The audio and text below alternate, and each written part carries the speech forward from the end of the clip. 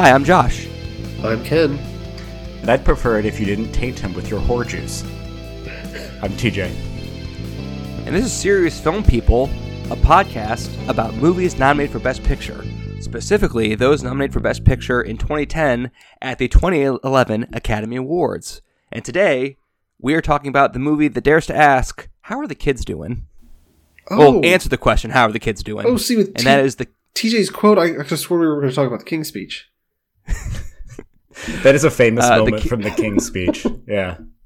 I already forgot the quote that you said, even though you said it about 10 seconds ago. Could you repeat it for me? It's the famous part where King George is about to give his speech, and then Geoffrey Rush is like, remember, don't taint them with your whore juice.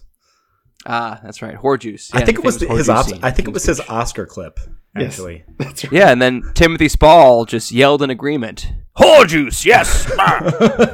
Yeah. No, King's Speech is next week, which means alphabetically we're talking about The Kids Are All Right. Kids before Kings in the Roman alphabet. The Kids Are All Right, which is a 2010 movie that was nominated for Best Picture.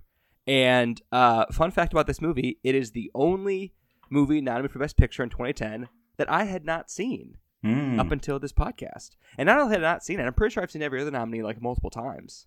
And I was at 0 for this one until last night / this morning. I got it knocked out. So TJ, did you see this when it came out?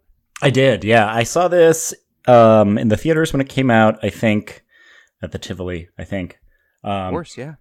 I saw it another time in college. Just there were some people that were like, hey, have you seen this? And I was like, yeah, why not? I'll watch it again. In college? They were still doing fine. Okay, good. Not great, not bad, just all right. And then I actually took a course at St. Louis U because I did a film minor there on what was the class called? It was called American Queer Film Since 1950, I think. Because when you're in college, you take classes that are like oddly specific like that, you know, like new forms of textile in Romania. Like, you know, what did that course cover between 1950 and 1970 before The Boys in the Band? Like Rope and what else? No, we didn't watch Wait, Rope. Rope was before 1950. So we watched Kenneth Anger films. We watched some Andy Warhol. The Children's Hour. The second Children's Hour. Yeah. It was a really, really good class, but we watched The Kids Are All Right. Was maybe our last movie that makes sense. in that class. Did you watch John Waters movies in that class? We did. We watched Female Trouble, which you want to talk about an experience of like, that movie's very funny, but sitting in a group of people where you're like, this is very, very uncomfortable and I'm not sure how I should be reacting because I want to be cool, but I'm also like, should I be cool with this? And also, this is school. They're showing us this in school. Whoa. Anyway. Shout out, free publicity for the Academy Museum in Los Angeles if you happen to be in LA. Which I do happen to be in LA. Yeah, Josh is. They've got a John Waters exhibit that is no way, really. Yeah, that's actually pretty good. I actually enjoyed it. Ken, how many times have you been to the Academy Museum now? I've only been once, but it happened. It was in October, so it was just this fall. But that's more than me. I live in Los Angeles, and I still have not got to the museum, and you've been to it, and you live in Chicago. So Ken's a docent there. Wait, sorry, TJ, did you have any more viewings after St. Louis U? No, I think that was my third, and then I watched it last night. So okay, yeah, it had been a while. This I just watched it for the third time. I, like TJ, saw it when it came out, and then I saw it again probably that summer or fall after it had come out. Later in 2011, when I watched it with Brittany in college, and along with a few friends. So I hadn't seen it in more than a decade, if I'm being completely honest. And so, please, Ken, be completely honest. Yeah. Well, revisiting, I remember quite liking this movie when it first came out. I wasn't sure how coming at this film a decade removed with culture has changed a bit. Culture has shifted a bit, and films that are, I think, that address the issue of a modern family. Yeah, exactly. Not to bring up the TV show, but There are I wasn't even meaning to, but that is actually an interesting comparison, considering that show I think premiered a few months after this came out. 2009, that show premiered. Oh, Yeah. sorry. So a few months before this movie but it came was out, still early that in show. that shows, and it is interesting. Some of the issues that people might have with that show, I think nowadays they might have with this movie. It's just interesting over the decade that subsequent to this movie, how far the film industry has come in kind of trying to tackle these topics and these stories with a little more care, I think, which is surprising because I think we'll get into it and talk about the filmmaker behind the movie.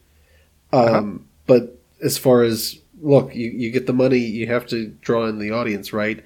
And so the choices made in casting, for example, and some of the choices made in the screenplay geared towards a wider audience than maybe today they would probably aim for.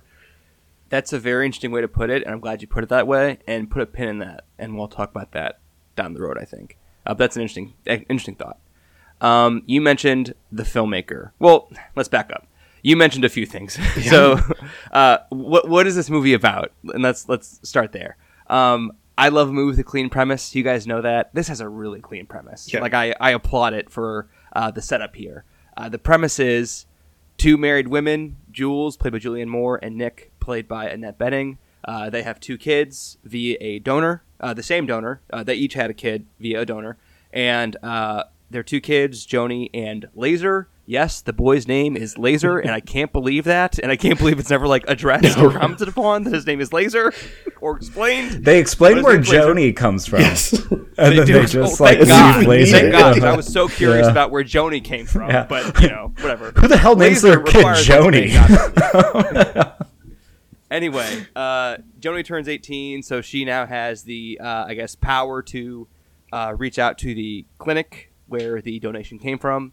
And she doesn't really want to, but her brother, who's I think 15 or 16, does want her to. So she reaches out on his behalf and basically makes contact with their sperm donor, who is Paul, played by Mark Ruffalo.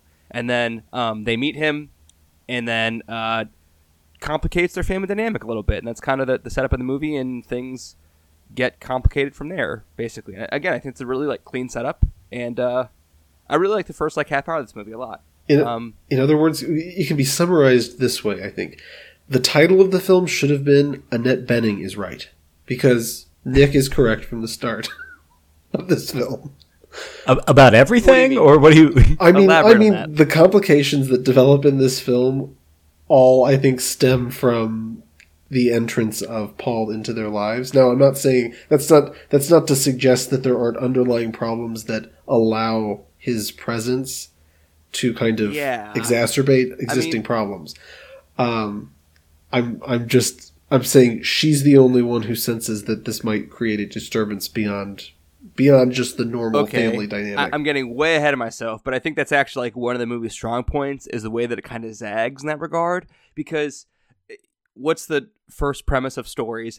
As we've discussed before, a story doesn't begin until somebody wants something, and somebody wants something in this family, meaning they're not they don't feel fully fulfilled with the current family dynamic, which is a threat to Nick, who is the matriarch of the current family dynamic. And the initial person who wants something that sets the story in motion is Laser. He wants some kind of male role model, male companion, something like that. That's why he's hanging out with Clay, this fucking loser kid. Yeah. And Clay is the worst. Clay is Clay if is the worst. Ron Weasley did meth and dropped out of Hogwarts. That's Clay.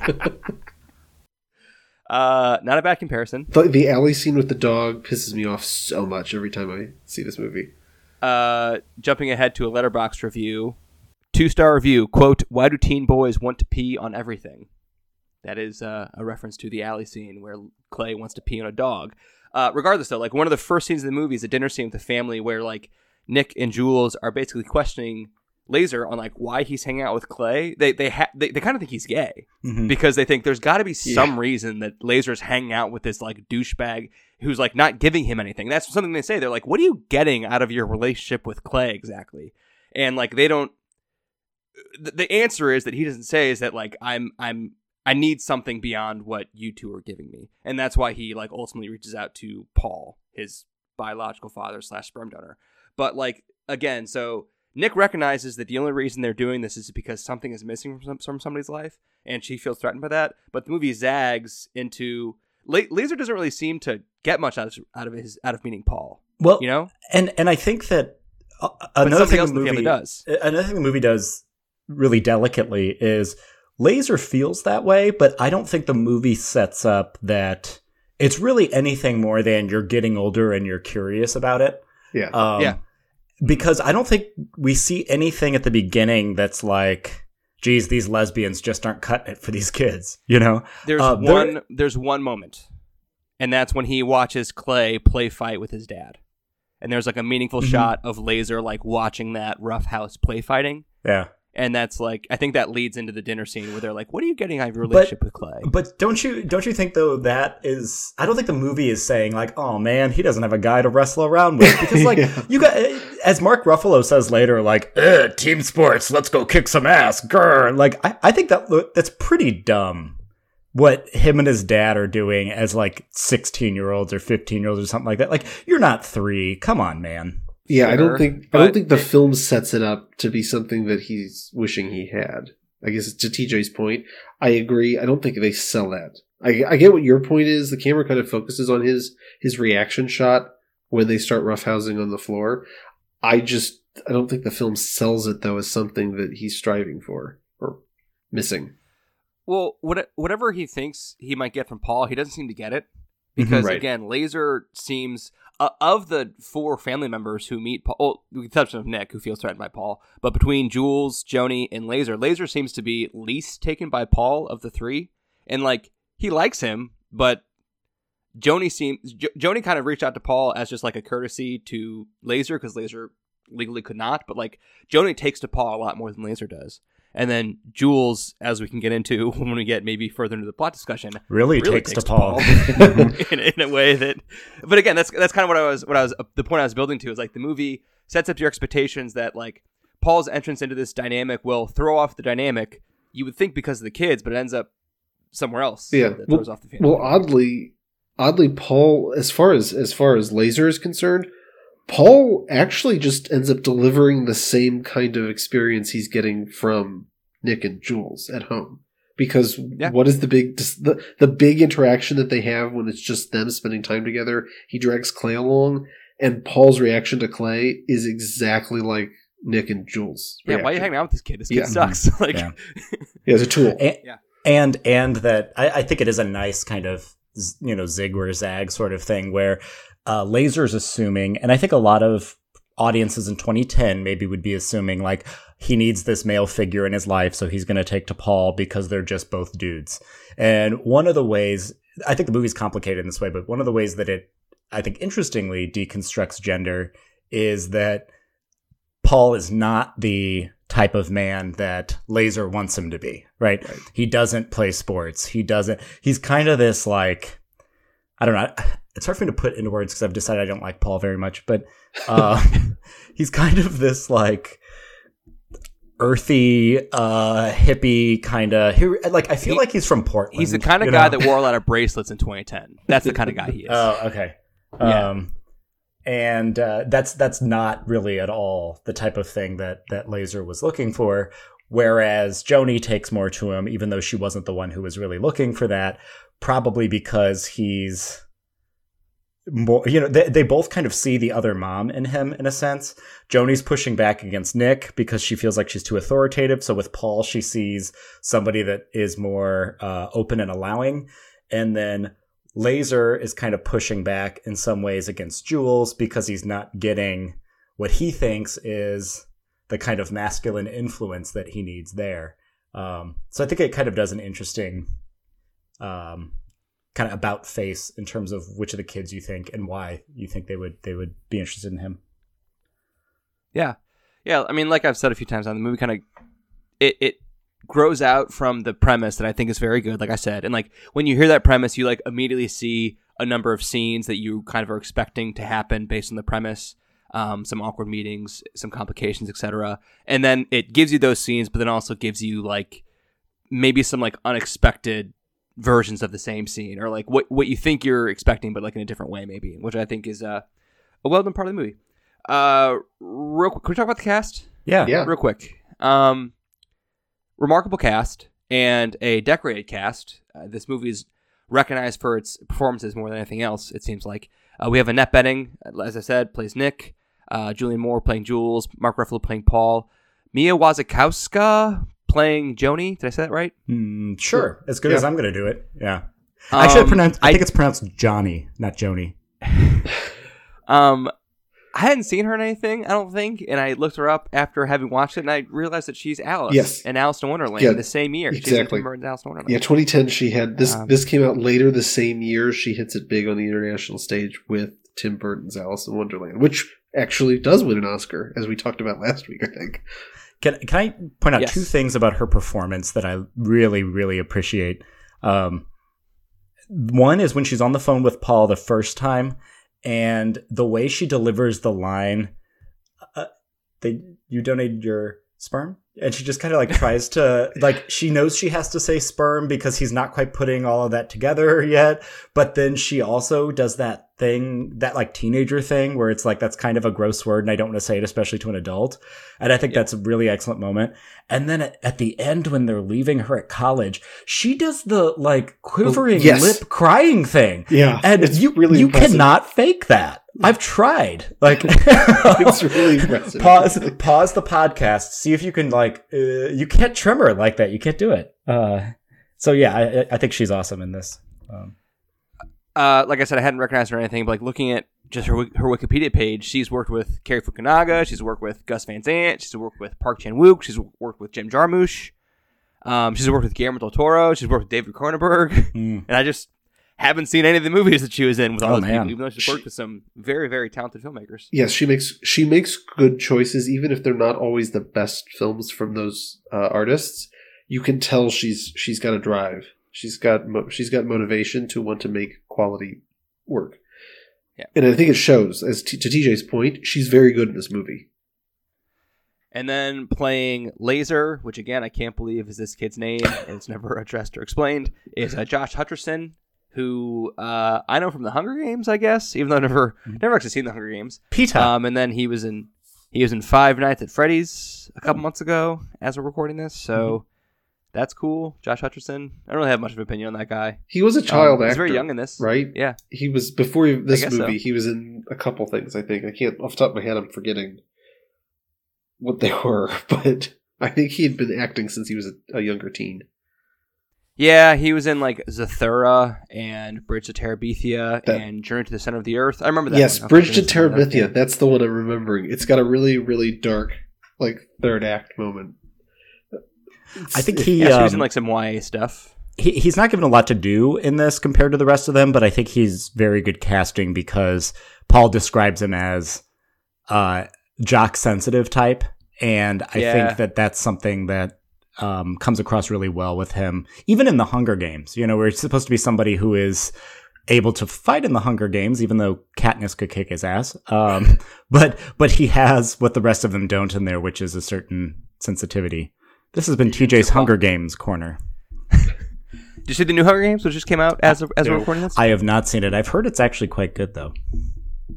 I hear it's good, especially if you grew up on the original film series, or book series, which I did not. That came out when we were in college. Yeah, so. Also, I didn't know like hardly anything about this movie. I realized as I was firing it up because it opened and the first character you see is Josh Hutcherson, like riding a skateboard or riding a bike or something. And I was like, oh my god, Josh Hutcherson's in this. I didn't know that. And then within like 30 seconds, you also meet Zosia Mamet, who I also didn't know was in this, who barely has a role. She's in like maybe 3 scenes. No, but she's got memorable moments.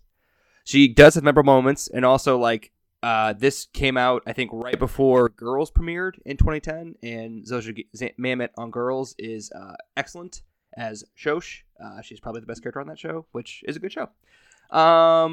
What else? That's the cast. 2 Oscar nominations for the cast. Some, I think, 3 BAFTA nominations. I think 2 Golden Globe nominations. We'll get that later. And this was, I think, Ken, you referenced the director earlier, Lisa Cholodenko, who I had not heard of before watching this movie. Oh, but wow.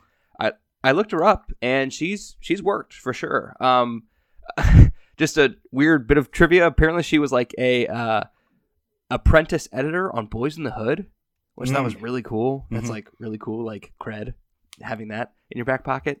But then the movie she's made beyond this, I haven't heard of, but she's also directed a lot of like prestige TV that I have heard of. She directed like Olive Kittredge. She did.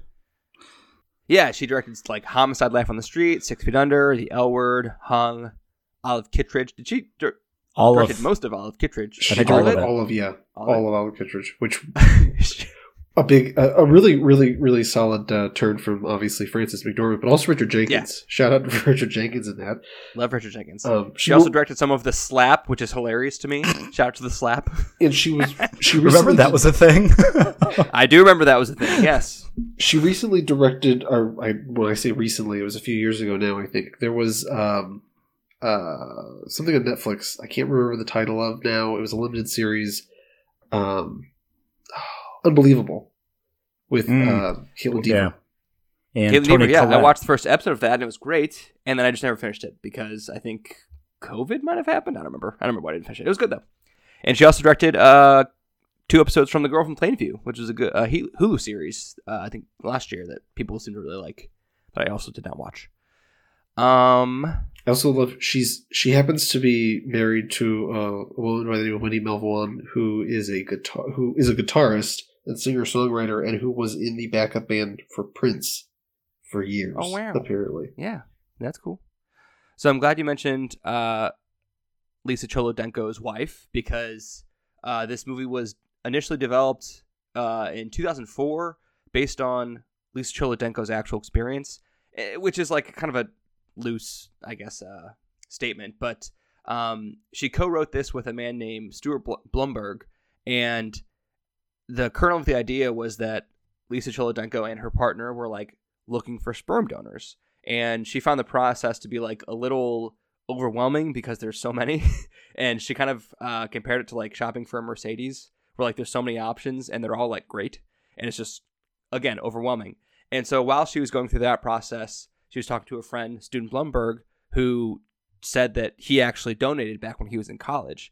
So then that kind of formed the idea of, what would happen if like years down the road, like we meet our donor that we're currently searching for right now. And that's how the kernel of the idea started. And they wrote the script for a few years, and apparently it was almost greenlit in 2006, but they had to put it on hold because Lisa Cholodenko got pregnant by a donor. So the events of the movie kind of delayed the movie, basically. Apparently the script made the rounds and people seemed to like it. And this is a very classic story, but like the movie got funding because talent got attached. So, and that's how a lot of movies like this get funded. It was initially Julianne Moore hopped on board, and then once Julianne Moore was on board, they got Mark Ruffalo and Annette Bening, and then they were greenlit. Only shot for 23 days, which is not a long time at all. $3.5 million. Yeah, $3.5 million. I read 4, but 3.5 probably makes more sense. Yeah, and they shot it in July of 2009 in LA, and they had to rush to edit it so they could make Sundance the following January, which they did. And this was one of the bigger hits of Sundance in 2010. It was sold for $4.8 million to Focus Features, which was a lot back then. That was a decent amount of money for sale at a festival. 2016-2017 is when Sundance sales started to break into the 10 million mark and the 15 million mark, and I think we have we hit 20? I think they have, yeah. Okay, but back in 2010, like 5 million or 4.8 million was a big chunk of change. I don't know if that was the biggest sale at Sundance that year, but it was one of them.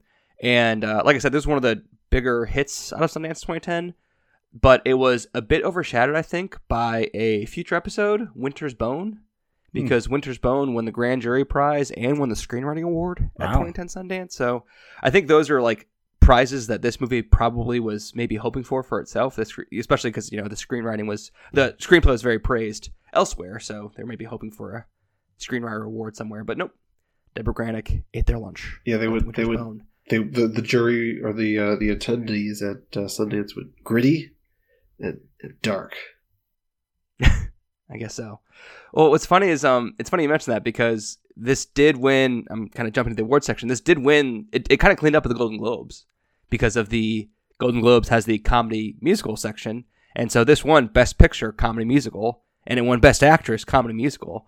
And I think that kind of speaks to how uncomedic and how dark and dramatic the rest of the Best Picture nominees at the Oscars were, because like nothing of those 10 besides The Kids Are All Right were competing in the Best Comedy. Do you guys want to take a guess as to what the Best Comedy nominees were at the Golden Globes in 2011? Oh my gosh, in 2011? It's slim fucking pickings. I'll tell you that much. There's a very clear reason why this won. It's because there was nothing else out. I already mentioned one of them, Alice in Wonderland. Alice in Wonderland was one of them. That kind of gives you a sense of what kind of pedigree we're working with here. Oh my gosh! Can you give Despicable Me? Was that it?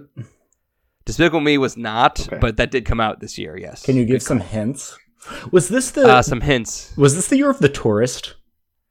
It was the year of The Tourist. Okay. The Tourist was nominated for Best Musical or Comedy. I just remember Ricky Gervais. And Angelina Jolie was nominated for Best Actress, Best Musical or Comedy, Best Actress. Okay. So you have Alice in Wonderland, The Tourist. We have a movie that stars Christina Aguilera, and I think it was Cher's in it. Cher's in it. Oh, Burlesque. Yes. Oh, Burlesque. Oh. Yes. I know you guys are both grimacing. And lastly, we have I've never seen this, but they made a sequel. It's an action comedy starring some older actors. It's not The Expendables, but it's kind of Red. Like Red. I actually enjoy Red. Yes. Did you enjoy Red too? Not that I would. Ken feels represented and seen on screen. I don't enjoy the second one as much.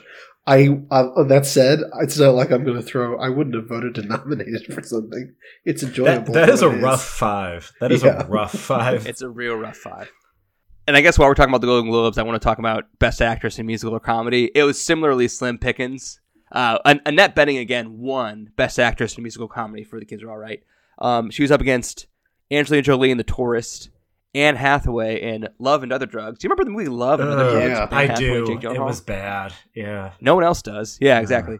Annette Bening also beat out her co-star, Julianne Moore. Julianne Moore was nominated in lead, not in supporting at the Golden Globes. And then lastly, Annette Bening beat out who I think obviously should have won this award, which is Emma Stone in Easy A. I can't believe Emma Stone and Easy A did not win the Golden Globe. Okay, you're wrong about that, but Easy A should have been nominated for Best Comedy. Yeah, exactly. The fact that that's missing from the Best Comedy category, jeez. Watching Emma Stone Easy A was... You watch that and you're like, first of all, I'm watching a movie star being born in front of me in real time, and this person's going to win an Oscar someday. And that was correct. I was right. Great in that movie. Agreed. I'm sorry you arrived to it so late, because I saw a star being born in Superbad, so... I also saw a star being born in Superbad, but she's like... in maybe 4 scenes. I was going to say she controls Easy. She's great. She's really great. Is fantastic. The thing is, Annette Bening is so good at this, though. And I remember she should have won the Oscar. Yeah, I remember the conversation at the time being like, this could be the one she finally wins for. Obviously, it didn't happen because as we discussed a few weeks ago, Natalie Portman just started kind of controlling the board leading up to the actual ceremony. I'm fascinated to hear you guys say this, that you think Annette Bening should have won her Oscar for this, because I completely disagree. I think this character is like a tough sell, and I think Annette Bening isn't really given a whole lot to work with, and I think she's kind of just like positioned. It's a tough position for this character to be in, and like she's kind of just like defaults into like the Harpy Shrew a bit. And just kind of like bringing everybody down and killing everybody's buzz. What? And like, you mean they're like extramarital affair buzz? I was going to say, Annette Bening for the record. She's eventually justified, but she's like the fun killer. Everyone's all like on board bringing this guy into their life, and she's like the fun killer. She's the doorstop. She's the most conservative and pragmatic of the bunch because she's structured. Exactly. It's interesting that she's kind of like, this is like a couple degrees away from Carolyn Burnham in American Beauty, who's also like the fun killer Harpy Shrew that just kills everybody's vibe in that movie too. Well, except in that one, she's clearly in like satire mode. Yeah, she is. I will sell this house today. Talk about Annette Bening as Nick, because I didn't care much for this character performance. So like, tell me why you think she's got a huge range from trying to desperately but being so cringe with her Joni Mitchell song with Mark Ruffalo. I love that scene. I didn't love that. I didn't like it at all. And then like immediately after, her Buzz is killed because she finds the red hair, and then that very next scene when she confronts Jules about it, and the way that she, Jules is like, well, I was all hot, I took a shower, and she goes, did you take a nap too? Just like that is beautiful. What she's holding back there, because she is so closed off, but had previously had discussions with Jules when she drew her the bath about, I'm sorry I've been so uptight, I need to be more open with you, just the way that you're patient with me. And then there she's having that moment. All of her like cold, icy, like kind of passive aggressive,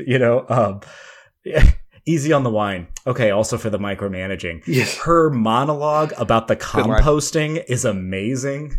Oh, don't throw that away. We need to compost this and put it in the ground where all the worms will do this and whatever, and just fucking kill me. Like she is so on point with so much of it. I love when she's crying when Julianne Moore is giving the forgiveness speech.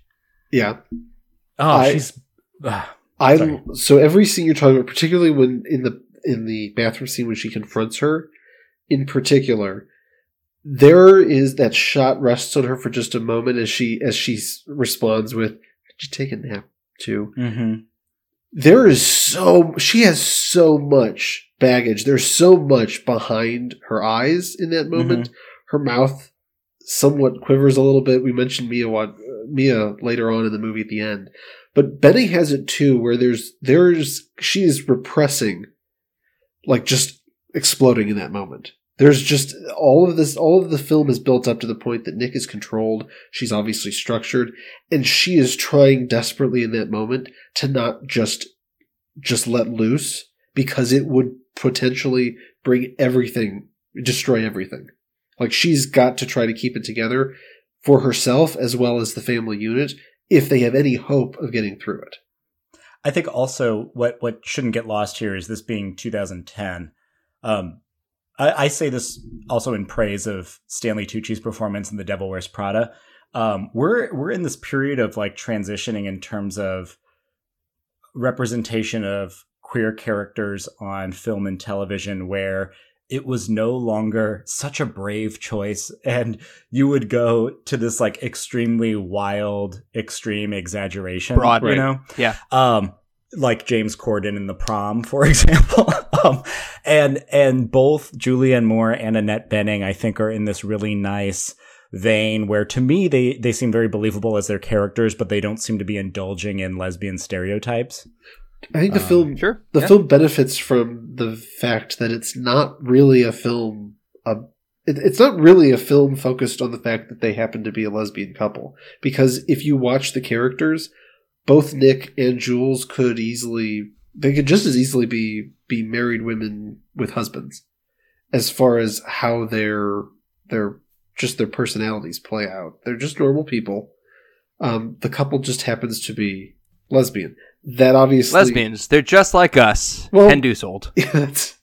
The point is, the film is not making that the focus of the story or the plot. It is an aspect to their character. Maybe until the affair starts. Yeah, but even then, an affair is an affair, no matter what sexuality the partner.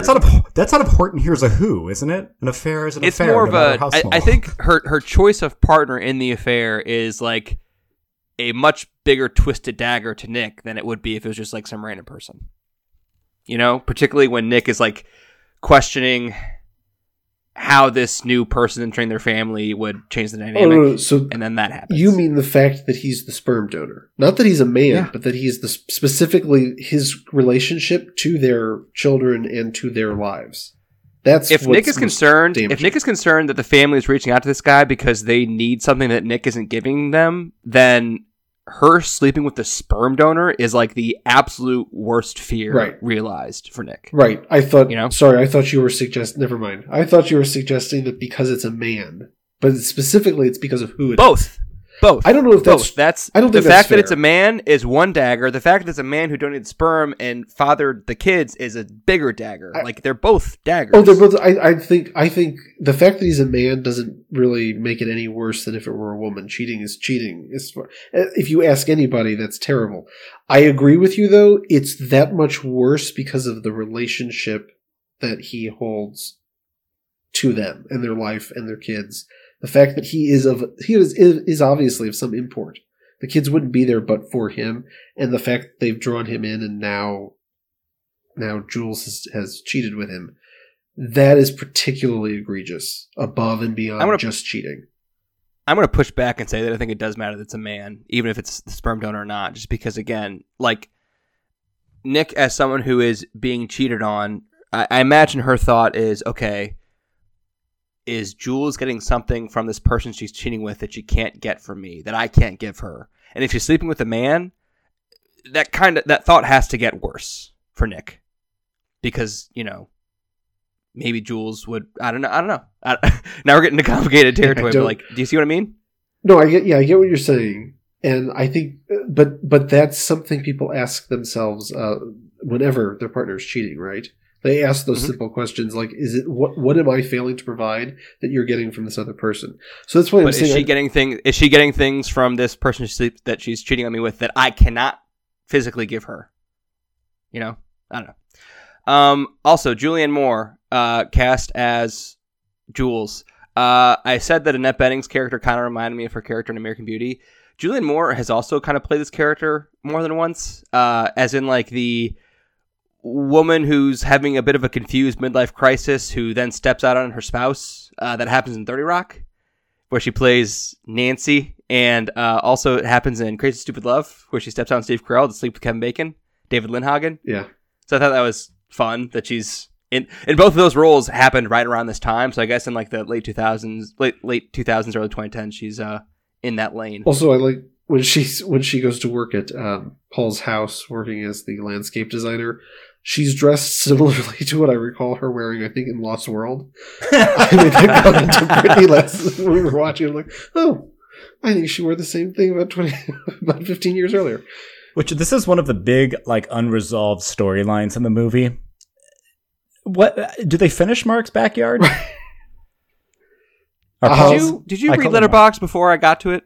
No. Did someone ask that? Top rated comment on Letterboxd. The kids may be all right, but Mark Ruffalo's backyard, that should get finished. Like, Julianne, honey, you had one job.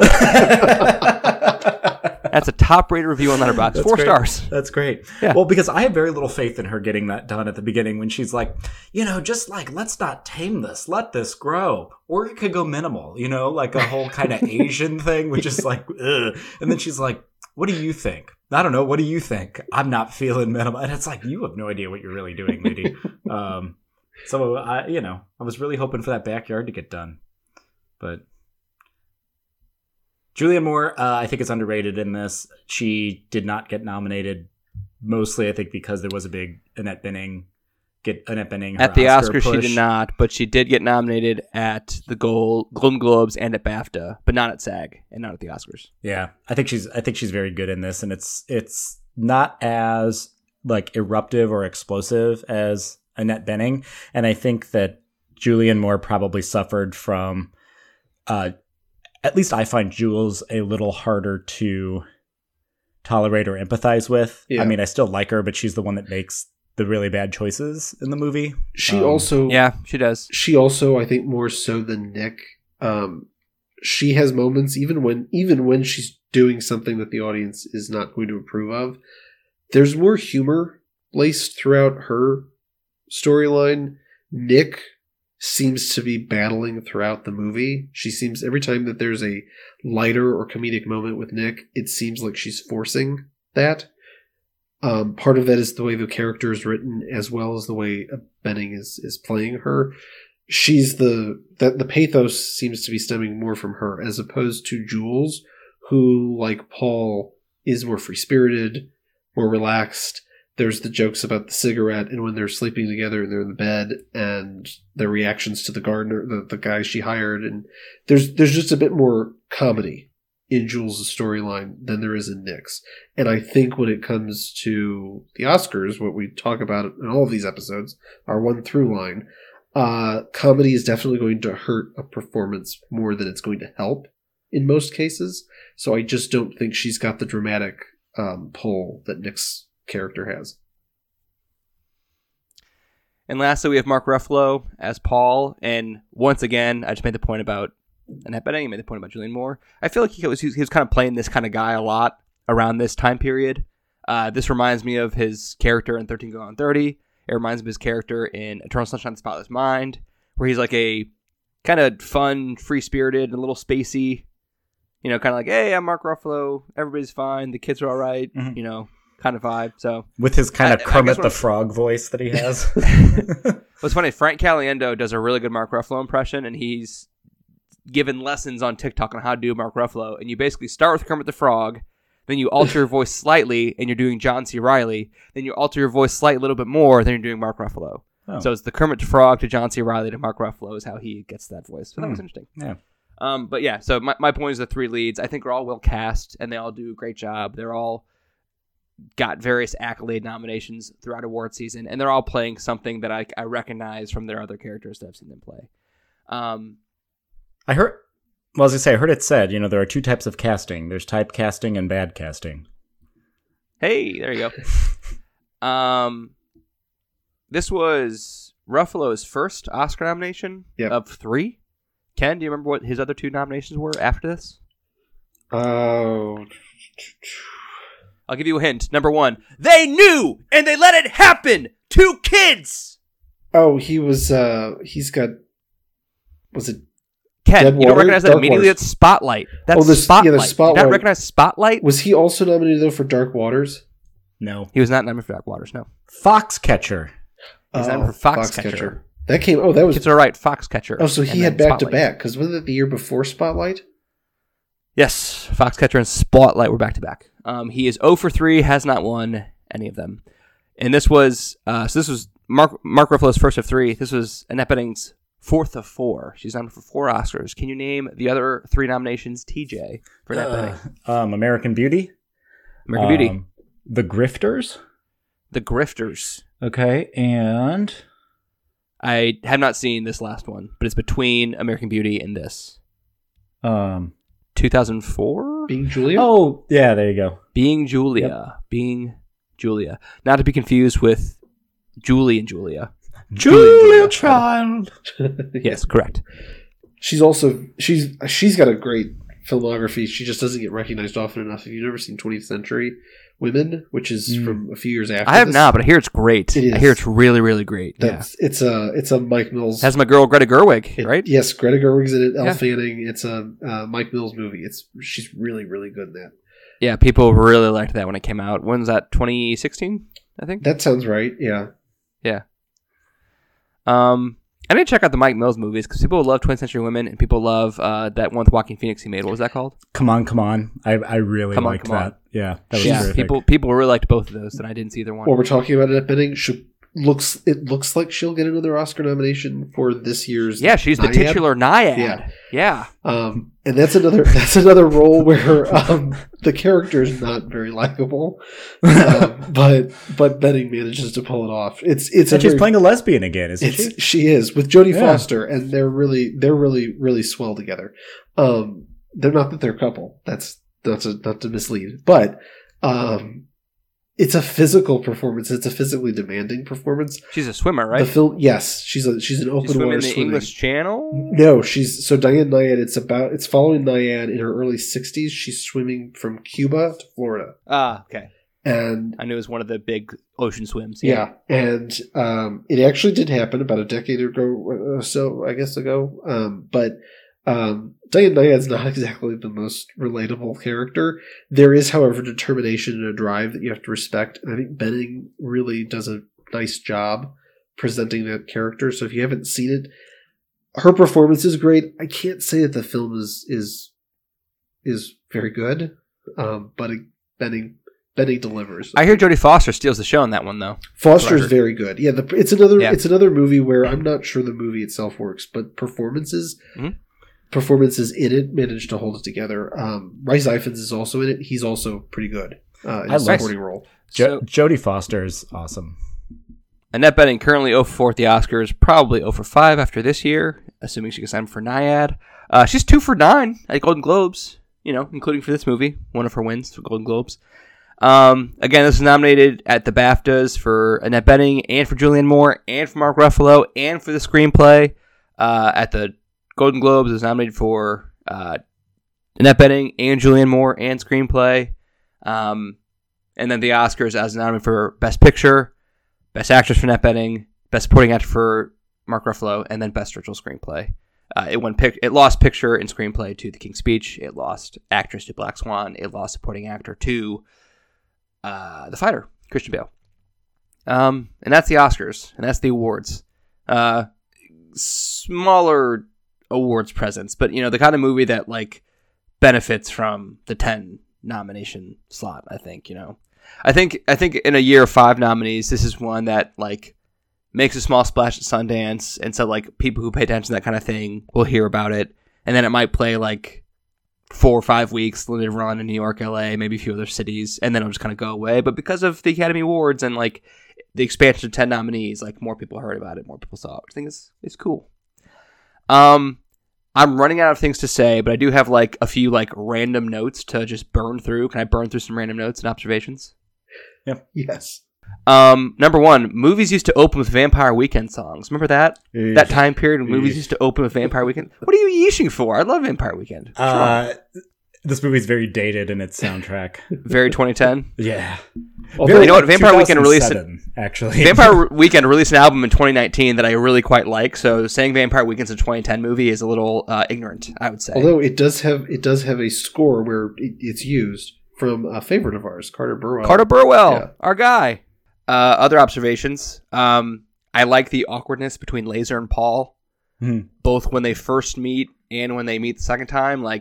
When they say goodbye after the first meeting, Mark Ruffalo shakes his hand, then kind of pulls him into a half hug, and it's really awkward. Mm-hmm. And then the second time they meet, when Paul comes to the house, he does the exact same thing, a handshake and a half hug that's really uncomfortable. And I think a situation like that would be awkward, and so I think they capture the awkwardness and I don't know. I think it's well captured and well depicted, I think.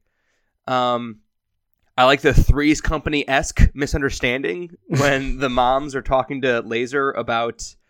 They think they're talking to him about him being closeted, and he's actually talking to them about reaching out to his sperm donor. And so there's a little wacky 30-second misunderstanding where the wires get crossed, and it's a funny exchange. I like that part. It's at the point in the movie where this still could have gone down the route of farce. Yes. Yeah. Mm-hmm. Yeah. Well, because that whole scene plays as farce. I mean, yeah. It's quite funny. And I think all 3 of them are doing a very good job in that scene. But yes, that movie could have gone a totally different route from that scene. I think the "Why'd you donate sperm" scene is good.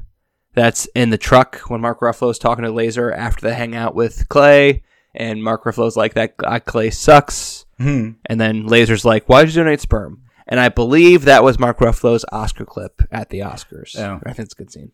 I was not really expecting Julianne Moore and Mark Ruffalo to kiss, and I was horrified and really stressed out when that happened. And I was pretty stressed out for the rest of the movie after that happened. So kudos to them for making me very stressed out. That's, I guess, what movies are supposed to do. Gets very stressed out. Yeah. This is a huge misstep in the plot of the Letterboxd movie. seems to think so too. Letterboxd does not like this plot development. I'm not sure what Letterboxd says, but I think there's 2 ways of approaching this, and one I'm going to steal from that class I took years and years ago. This is not necessarily the opinion I hold, just because the issue I have with this has to do with just plotting and story, which I'll get to in a minute. But I seem to remember a very loud, very voluminous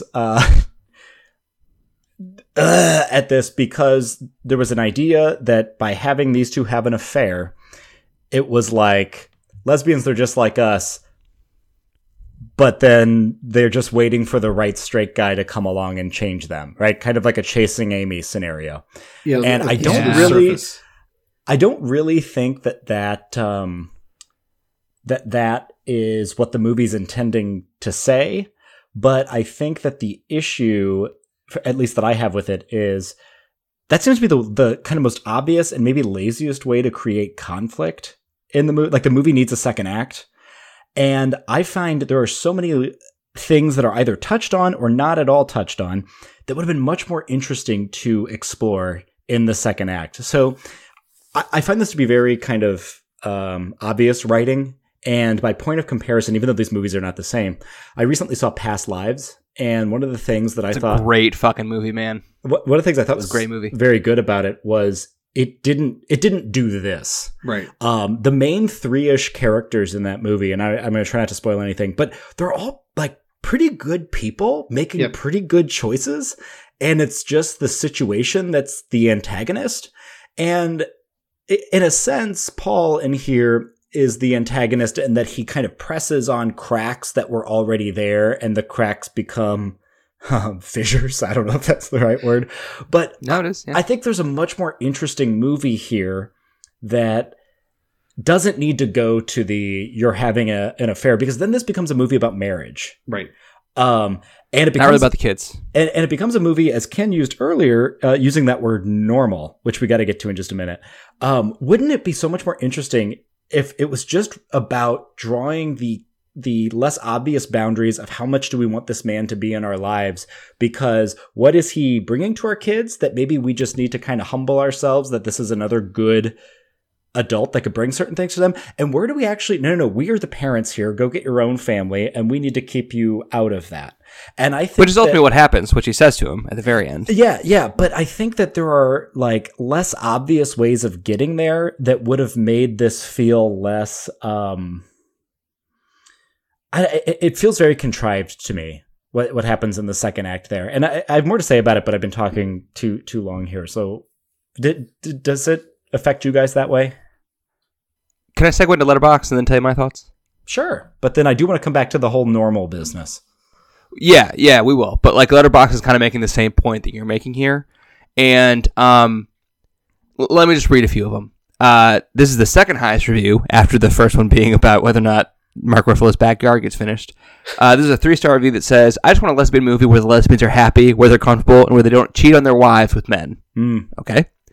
1.5-star review. This has a 93% on Rotten Tomatoes, and I just want to know why. Because it shows a, quote, flawed lesbian family, ? Because let me tell you, there are plenty of better ways to show that than by having a lesbian cheat on her wife of 18 plus years with a man, all caps, and not just any man, but their sperm donor.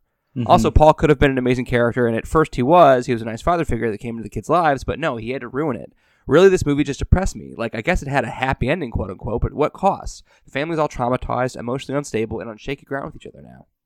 And then other reviews kind of get to the same thing. Quote, I just don't get why a lesbian woman would betray her wife with a man, again, all caps, specifically their sperm donor. From the moment those two kissed, the movie started to get weird vibes and it ruined the main idea to me. Everything here is well done except the screenplay. It seems like a sitcom thing. And then those two are sleeping together. Yeah, know. The problem is it's forced. It's forced complication, to your point that you mentioned earlier. And this is what I was trying to allude to earlier. You don't need that, nor does it feel natural at all to the characters. Paul, his character, yes, he's there to create conflict. He can do that without the affair. He and Jules naturally are more similar. Therefore, it is believable that they would be friendly with each other, that they would be friends, that they would spend time potentially with one another. And that would somehow take away from Nick and Jules' time together and their relationship, and it would highlight the differences between those characters, which does come back that if this film is intending to speak to marriage, you still get there without having the affair. So the fact that they kiss and then sleep together feels forced because it doesn't seem natural. It doesn't seem like a natural next step for these characters. And I mean, I guess on the one hand, I think that, again, it's kind of a microcosm of like Jules is not getting something from Nick, and that's why she's going outside the relationship. It's like Nick needs to like open up more, I guess. So that I guess kind of makes sense on the one hand. But coming back to something both of you said at different times, Ken, you kind of alluded to like making this more broadly appealing, and I feel like this plot point kind of makes it more appealing to a straight audience, and like doesn't need to do that. And maybe that's the whole like this movie came out in 2010 versus had this movie come out in 2023 thing, and like I don't know, that kind of reads cheap to me now. Yeah. And another thing you maybe were kind of alluding to, TJ, is that, and what the Letterboxd review seemed to allude to, is that like I'm sorry for getting like a little political, but like I feel like the homophobic view of lesbian women is that they're just going through a phase, and that they actually just like are eventually going to end up with a man, and like that's like really invalidating and really harmful. But that is like a real thing that people deal with, and so like the idea that Julianne Moore cheats on her wife with a man, like maybe some viewers found harmful. And but I also like, you know, this is written by lesbians. Like, it's not really my position to say what's harmful or not, but like that just seemed to rub people the wrong way for various reasons. Ken doesn't make story sense to you. TJ, it seemed to rub you the wrong way too. It seemed to rub Letterboxd people the wrong way. So there's something there, I guess. Which is interesting. I wonder, I mean, obviously it did fairly well. We'll talk about the reaction a little bit later, I guess, but it strikes me as a little odd that people at the time would have been okay with that, as if like, oh, well, that's going to appeal to a broader audience, and it somehow does. I mean, I admitted earlier I liked this film when I saw it. That did rub me the wrong way at the time I saw it, though. I was very deeply uncomfortable with the storyline going in the direction of Jules and Paul sleeping together. And it is weird time, like, because it's played for laughs. The first time they sleep together. Kind of, yeah. But like at the same time, like the movie does like come down on the side of like, this is very clear like a one-time thing where like Jules is going through something, and not like this doesn't awaken anything in her or anything like that. No. This is like a very clearly a mistake that she's making. Oh yeah, and she slams it down multiple times, because the problem is she does. They also use it to feed this kind of like previously suppressed aspect of Paul's character, where he suddenly wants the family life that he previously and he wants to have it with Jules, and like he even like says like, this is good, you can leave Nick and we can start something. Yeah. And then Jules immediately shuts that down. She's like, dude, I'm gay. Yeah. What are you talking about? Like, this doesn't, again, the movie comes down to the fact that this is like a singular mistake that she's making, and not like a opening up her life for something else. Mm-hmm. It's not that. I guess to the movie's credit, it does land there. It earns some progressive points, for lack of a better term, by not really needing to define Jules. You know, Nick says at some point, like, but he's straight now. And she's like, no. But you did have sex with a man multiple times. And it also doesn't need her to be like, I'm coming out as bi or something like that. Like, it just, she can have sex with men, she can have sex with women. She clearly seems to identify more as a lesbian, but I think the movie is maybe more spectrum woke than it seems on the surface. One of the things I'm going to steal this from that class again, and it's not necessarily my opinion, but I think it's an interesting context from people in that class who had very, very strong opinions about this, including my professor. And her issue with this movie was, after all the movies that we had seen previously, a lot of them took a lot of aesthetic risks. We talked about John Waters, we talked about Kenneth Anger, Andy Warhol, taking these big sort of Todd Haynes, and that the idea was queer film, because it was kind of underground and because it was outcast, also had to take a roundabout way in terms of forming aesthetics. That traditional ways of telling narrative and telling story in cinema was not fit to a group of people who had been ostracized. So what's happening then in the late 2000s and early 2010s is you're seeing a strong push within culture to normalize by way to accept it by way of normalization. And so Ken mentioned Modern Family, right? And then we've got the very next year, we've got The Kids Are All Right. Both of these coming right after a series of challenges even to the Supreme Court about same-sex couples and whether they can adopt children, what their rights there are. Both The Kids Are All Right and Modern Family seem to be taking the, they're just like us. Hey, straight people, don't worry. These gay people aren't that crazy and out there, and they're not, predators and groomers, whatever. They're just like us, right? And there's obviously a strong political usage to that, but a view that was presented to me within the class was that there's sort of a reactionary or more kind of radical view, which is this is actually just a way of, for lack of a better term, like straight washing these people in their narratives. Yeah. And so what happens with The Kids Are All Right is The Kids Are All Right is a movie about reestablishing the institution and the powers of marriage, which Jules and Nick are not married because they couldn't legally have been married at that point in time. But it ends with couldn't they have been in California, I believe, by 2010? Because they share a last name. name. Yeah, you're right. You're right. And so it's like, you guys shouldn't break up. You should get back together, which is a nice and beautiful thing. And I hope that things go well for them after their 18 years. But that even having the complication of the like one spouse cheats on another is kind of a quote unquote like heteronormative hook to throw into a movie or complication to throw into a movie. The sitcom structure of it. Is it though, or is it just because it's because most of the movies and TV shows we've seen cheating involve heterosexual couples? Because I think the movie part of what she's suggesting is this is part of the complication and the problem and why it's not really doesn't really fit with the characters the way we know them prior to the affair. But I think there's also something where Cholodenko might be pointing out the fact that cheating does happen. Like the fact is this couple is married. They've been together for 18 years. And in California, granted, it wasn't legal the entirety of the time that they're together as a couple. In fact, they've been together at least 18 years, right? Because they've got a daughter who's just turning 18. So the point is there's a relationship there and there's something broken in it. Yeah. Well, and I hear your point. The whole monologue I'm making is not necessarily the point I'm making. It's just an alternative perspective from others that aren't here that I think is kind of interesting. But just one last point with that is like, you also have to remember that what Obergefell v. Hodges was 2015. Right. So there's a lot of popular media like this that's trying to do sort of progressive political work, but progressive in the sense of equality meaning same, right? So this idea of once we can get gay marriage, then we've sort of like solved discrimination against gay people, which obviously nobody actually believes that, but it was a similar thing as like, well, Obama's elected, therefore racism's over, which of course isn't true, right? But this kind of politics of achievement of equality erases all kind of complications, if that makes sense. Yeah, it makes sense.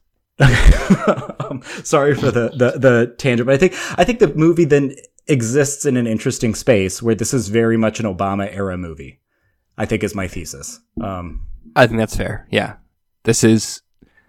We brought up Modern Family by accident, but it is like hard to not think about like the 2009, 2010 that Modern Family came out in, that The Kids Are All Right came out in, and then like how both American media and the portrayal of same-sex couples has changed since then, and also like how just the culture at large has changed.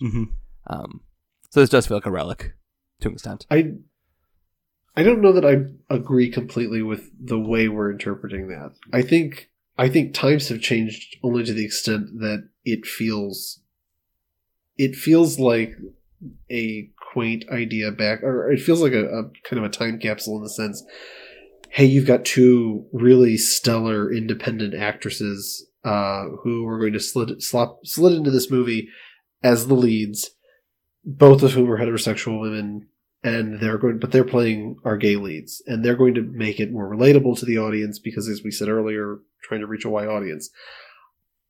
I don't know that I'm not entirely convinced with the argument, TJ, I think that you were bringing into it. And again, I know you were referring to people's reaction to the film. I'm not sure I have a problem with that the aspect of the film that suggests, you know what, whether or not they're gay doesn't change the problems that are arising. Like the idea that the problems and the fissures that we've talked about that are arising in this relationship and in this family unit, they could arise in any family unit. I don't think that's necessarily harmful. I think it's a well-intended effort. I think some of the problems come in related to how the screenplay decides to open those fissures and further complicate the storyline. Yeah. Because as we've discussed, the relationship between Jules and Paul just doesn't feel comfortable, doesn't feel right. And it feels, to your point, like something out of a kind of a backwards or, an offensive but not meaning offensive kind of storyline where, hey, we didn't mean anything bad by this, but you're feeding into the stereotype that Josh was referring to earlier, where the lesbian just needed a straight guy to come and win her over, and it doesn't hold well. It doesn't hold up, and it shouldn't really have been well received at the time. The film was, and it just doesn't age it very well, because even just 13 years later, it just leaves an uncomfortable feeling to the audience. I think to try to again voice the kind of devil's advocate, I think what they might say is, yes, but the conflict of there being a threat to marriage is something that is kind of by definition heteronormative, because marriage is a heteronormative institution. I think that's what they would say. Okay. I'm not 100% sure, but I'm trying to. And what I think is an interesting critique, excuse me, of the way this movie is received now is, who's to say there aren't people like that who have, like Nick and Jules, who have these sort of complications? Sure. I think where we're at right now is that we're believing that we're very, very critical of media that is depicting specific identity categories, because it cannot be an all-inclusive identity category. So it's brought up a lot with race. It's brought up a lot with sexuality, where it's like, oh, I didn't like this version of it because that's not true to my personal experience. Well, there's millions of people that have a immigrant experience, or have an experience of being Black in America, or have an experience of being elderly, or whatever it is, right? And you're never going to capture all of that in there. I think you're right. Yeah, you're completely correct that something like what happens in this film could very easily happen in real life. It's a conceivable concept. The problem, I think, more or less comes in with the characters as we recognize them in the story and in the film. So the way they're played, the way their story unfolds, choices made, I think, are made not with the story or the characters in mind necessarily, but with an outside view, and how is the audience going to react to where we're taking this story. Which is where, again, it kind of drops off a little bit. It's the idea that in maybe perhaps trying to broaden the appeal, something like what happened the year before with Modern Family, certain choices are being made that don't necessarily age well, because, well, you're trying to make an effort, so to speak, make a social stand, make a social point, and it's well intended, but it's for a time and a moment, which is where you're saying it feels like an Obama era movie, because that's the time in which we're living in at the time, 2010, right? So it feels very much like that, where we're trying to make huge steps and trying to overtly correct for past wrongs. And it doesn't necessarily age well because it feels somewhat forced and unnatural. It's not like it's a naturally evolved story. I guess I want to say that you could make that point in terms of like focus features, choosing to buy this and put it out. But I also don't want to I don't want to ascribe that to the filmmakers, because again, Lisa Cholodenko is just like writing about kind of the experience she was having at the time, and she brought in a co-writer who was writing about an experience he had in the past. So like, I don't want to assign that to them necessarily. Like, they're trying to capture the moment necessarily, but maybe Focus Features sees this Sundance and thinks, oh, the moment, let's buy this and put it out now. And that's kind of, well, to be fair, you can maybe ascribe that to the distributor. Cholodenko and Blumberg are this is all hypothetical, right? Because they're projecting what could conceivably happen in a situation like this. Because, like I said, Lisa Cholodenko was looking for sperm donors with her partner at the time that she came up with the idea for this movie, and Stuart Blumberg donated sperm in the past. So they kind of like combined their two experiences into like a, hey, what if this were to happen? That's what I'm saying. Yeah, it is a hypothetical. Yeah, that's what I'm saying. That part's hypothetical. Yeah. Yes. The events of the film, the only thing that the writers have in common with the storyline, the guy gave sperm that may or may not have been used by any couple, for that matter. Mm-hmm. And she was looking for, she and her partner were looking for sperm. You have the writer and her partner were looking for her. Yes. TJ, we've kind of been like dancing around this, but like, what do you think about this movie's Best Picture nomination, and how does it stand? How does it hold up? Can I ask another question first? I will answer that question, but I was curious about this because I was thinking about this for myself.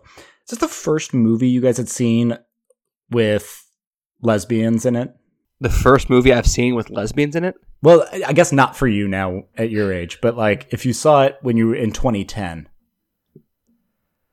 I watched like 3/4 of But I'm a Cheerleader when I was in high school, but I didn't finish it. But that's a movie with lesbians. Okay.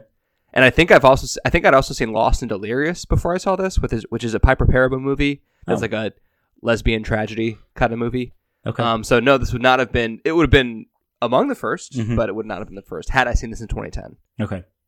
But I've since seen like Carol and other movies with lesbians since then. So that's an interesting question. I'm not sure how to answer that because I've certainly seen lesbian characters, but this is probably the first film I recall seeing in a theater in which the two leads are depicted are basically a lesbian couple.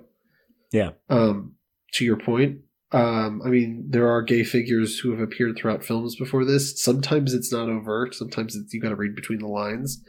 And I think television had made a lot more leeway in that regard. I mean, I remember as a kid, we watched Ellen, for example. So having a gay character come out, for example, in television in the 90s, I think that's something that made this film not unusual in that regard, because I guess our generation was growing up at a time when, so the main characters are lesbian. But it is, now that I'm thinking about it, I don't know how many major motion picture releases had just, these are the leads. Lesbian couple. That's what. All I could think of was Chasing Amy, which again I wouldn't really call progressive. Yeah, that's not progressive. Yeah. That's not what I asked though. The Hours with Nicole Kidman, and then Notes on a Scandal. With Judi Dench and that's a Cate good Blanchett, yeah, Cate Blanchett. It's a really good movie. But looking at all three of those movies, doing very different kind of political work than what we've just hit on with The Kids Are All Right. Yeah, well, like what pops to mind is not necessarily the Notes of Scandal is a good one because I think it's a more overt aspect of the film. Chasing Amy's very different because it's primarily one character. And it's not really about her so much as it is the guys. And that's about a straight man like trying to woo a lesbian woman, which again does not age well. I think I'm struck by like a performance that I always really loved from Primary Colors. Kathy Bates plays a lesbian in that film, and she's got she's probably she's the scene stealer. That she steals the movie. She's the best performance in the film, as she often is. She is openly gay in the movie. Mm-hmm. But I wouldn't really consider that as a good example here because she is gay. She's openly gay, but the film is not at all really concerned with that because that's not the focus of the movie. Okay. Why are you asking that, TJ? I was just thinking about it as I was kind of preparing for this episode and thinking about, again, what was the moment in 2010 and what other films might have been in people's recent memory bank that would have been kind of playing in the same arena. And I guess it made me appreciate a little bit more not first is I would be remiss if I said firstness of this, but the kind of reiteration that it was doing at the time. So to answer your question, I am kind of okay with this movie. There's things I like about it, and I think that the second act thing I think is really pretty bad. The affair business, and I think that movie could have gone in much more interesting directions, and I have a big problem with that. I think probably the best picture aspect comes from it's funny, it's heartwarming, you could cry at it, and it's a pretty palatable movie about gay people. They're just like us. So in that case, I think it's pretty consistent with the type of movies that get nominated for Best Picture, because a lot of the time they do try to go, which one of these movies represents where my personal progressive politics socially are. liberal, but not necessarily challenging. Yeah. Yeah. And so I imagine that has a large thing to do with it. Mm-hmm. I don't know that I would have nominated this for Best Picture. How about you, Ken? Yeah, I still enjoy the film. Like TJ, I've got a problem with the direction of the story. Up until the point that, in fact, up until the point where Jules and Paul kiss, there's a lot of potential here. In fact, I really like the film, and even after the kiss, there are scenes in this film that I really love. I absolutely love the entire sequence at the college at the end of the film. I think it's a really beautifully performed and filmed sequence. And how like the paradox of like kind of saying goodbye to a family member, but also like kind of brings the family back together to an extent. Mm-hmm. Yeah. You know? Yeah, exactly. And I think it makes sense. I completely understand why it was nominated in 2010, particularly if we're discussing the fact that it feels like very much like a 2010 film. It doesn't surprise me at all that it's there. Personally, I probably wouldn't have nominated it. I'm happy though. I'm happy though we're discussing it. I'm happy that people liked it. And I'm happy people saw it. It just feels like a moment, kind of a time capsule. It's a movie of a moment. Yeah, I mean, I agree with everything you guys are saying. I guess to comment on the second act thing, being the affair that takes place between Mark Ruffalo and Julianne Moore, I understand why people have issues with it. I understand why you take issue with it, TJ. You seem to think it's like the less interesting route the movie could take. I think it like makes sense to me dramatically though. Like I said, like the whole issue with Paul entering the scene is that Nick is worried that her family, her kids specifically, will like find something in him that is lacking in their existing life, and then it turns out Jules does that. So I think again that like makes sense dramatically to me, and it's like an interesting twist. But I also get like why people took issue with it. So whatever. And I also, to put words that sounds like both of you kind of feel, I feel this is a little slight. This is a bit of a slight movie to me. Mm-hmm. I mean, it's only an hour 40, so like who cares if it's slight? But again, this is like the kind of movie that like will slide in when there's 10 nominees, and I think there were exactly 10 back then, right? If this came out in a year when it was like up to 10, between 5 and 10, like there's sometimes only 8 or 9 nominees, I don't think this gets nominated. But when they have like 10 full slots to fill out, this is the one that would slide in. But I like it. I think it's pretty good. I'd recommend this to most people, maybe. Here's a question though. Do you think this is like the 2010 Best Picture nominee with the least amount of legacy in 2023? Let me say, I think there's a reason that I have not sought it out. Like, it came out in 2010, I didn't see it then, and then I kind of haven't really felt a longing to go check this one out, even though I've like rewatched the other nominees a few times a piece. I think this is separating from my personal like viewings. I would say I think True Grit probably has the least legs, has the shortest like tail. That has Haley Steinfeld though. That was the coming out party for Haley Steinfeld, who's now like a pretty big star nowadays. Yeah, but I think the just the very fact that we were having the discussion we're having, I think The Kids Are All Right is something that's going to draw viewers in more. It's more likely to be something people seek out. True Grit is not only a remake, the only real compulsion people have to probably watch that is because it's a Coen Brothers movie.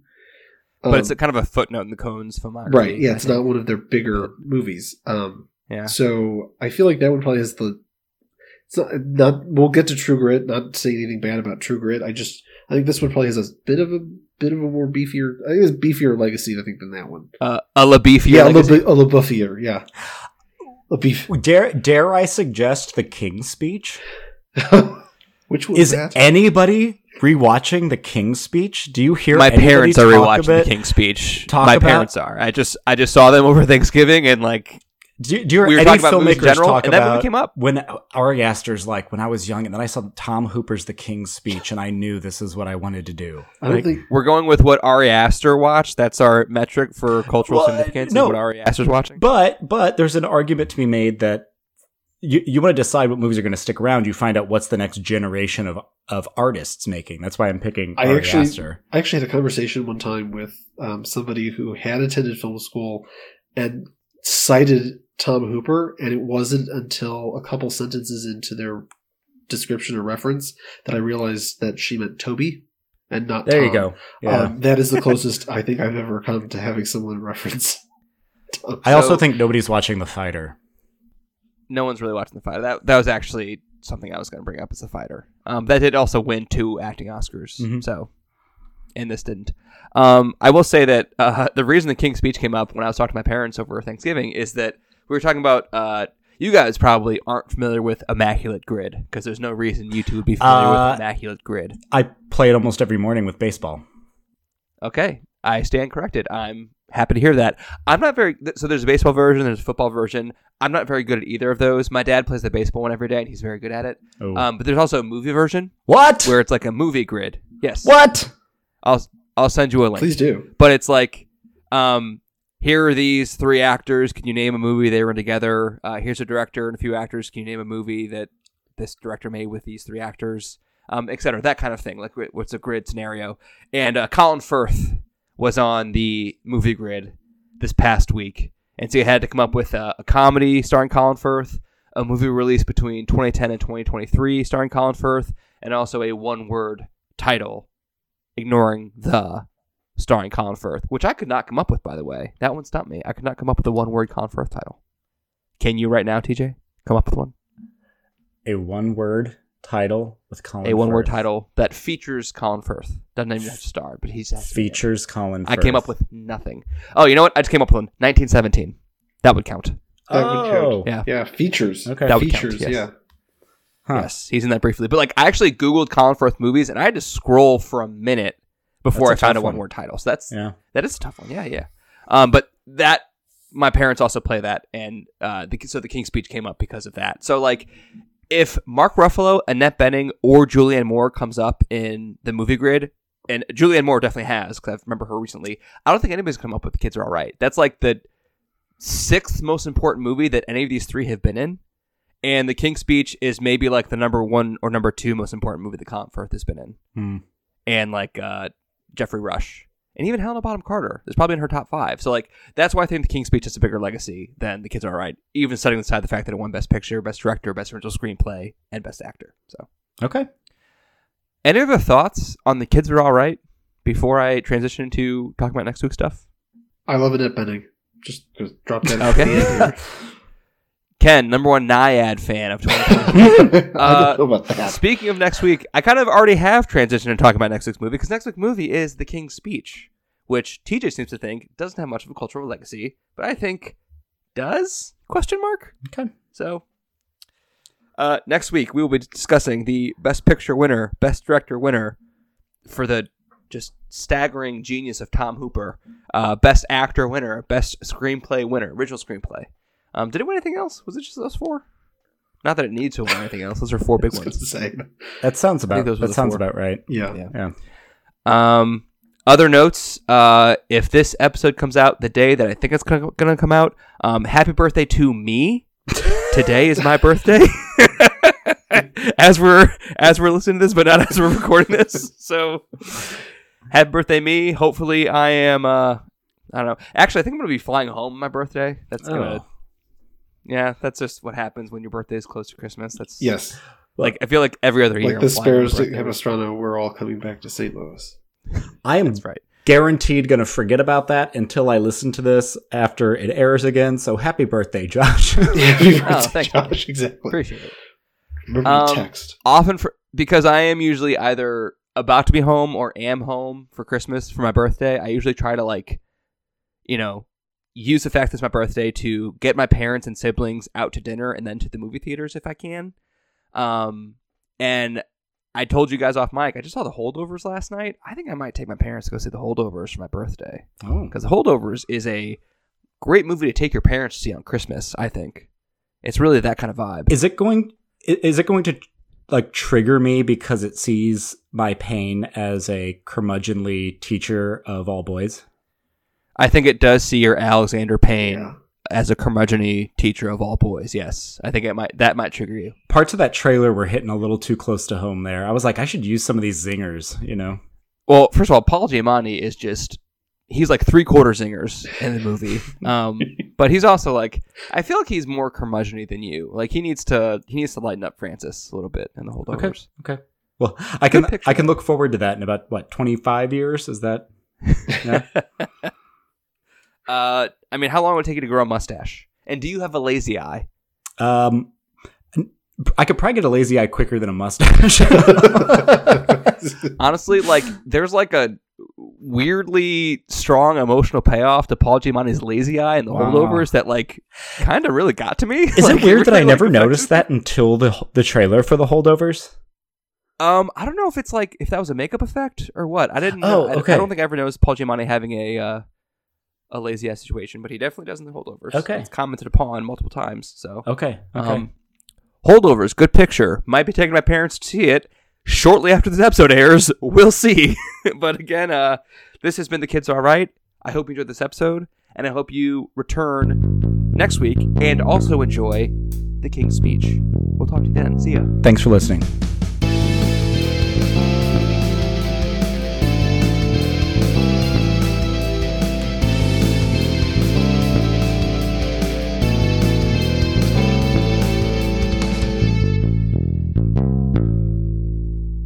Shit.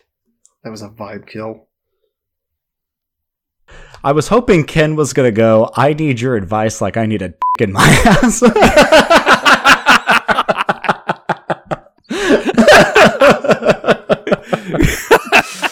Can I leave this in or no?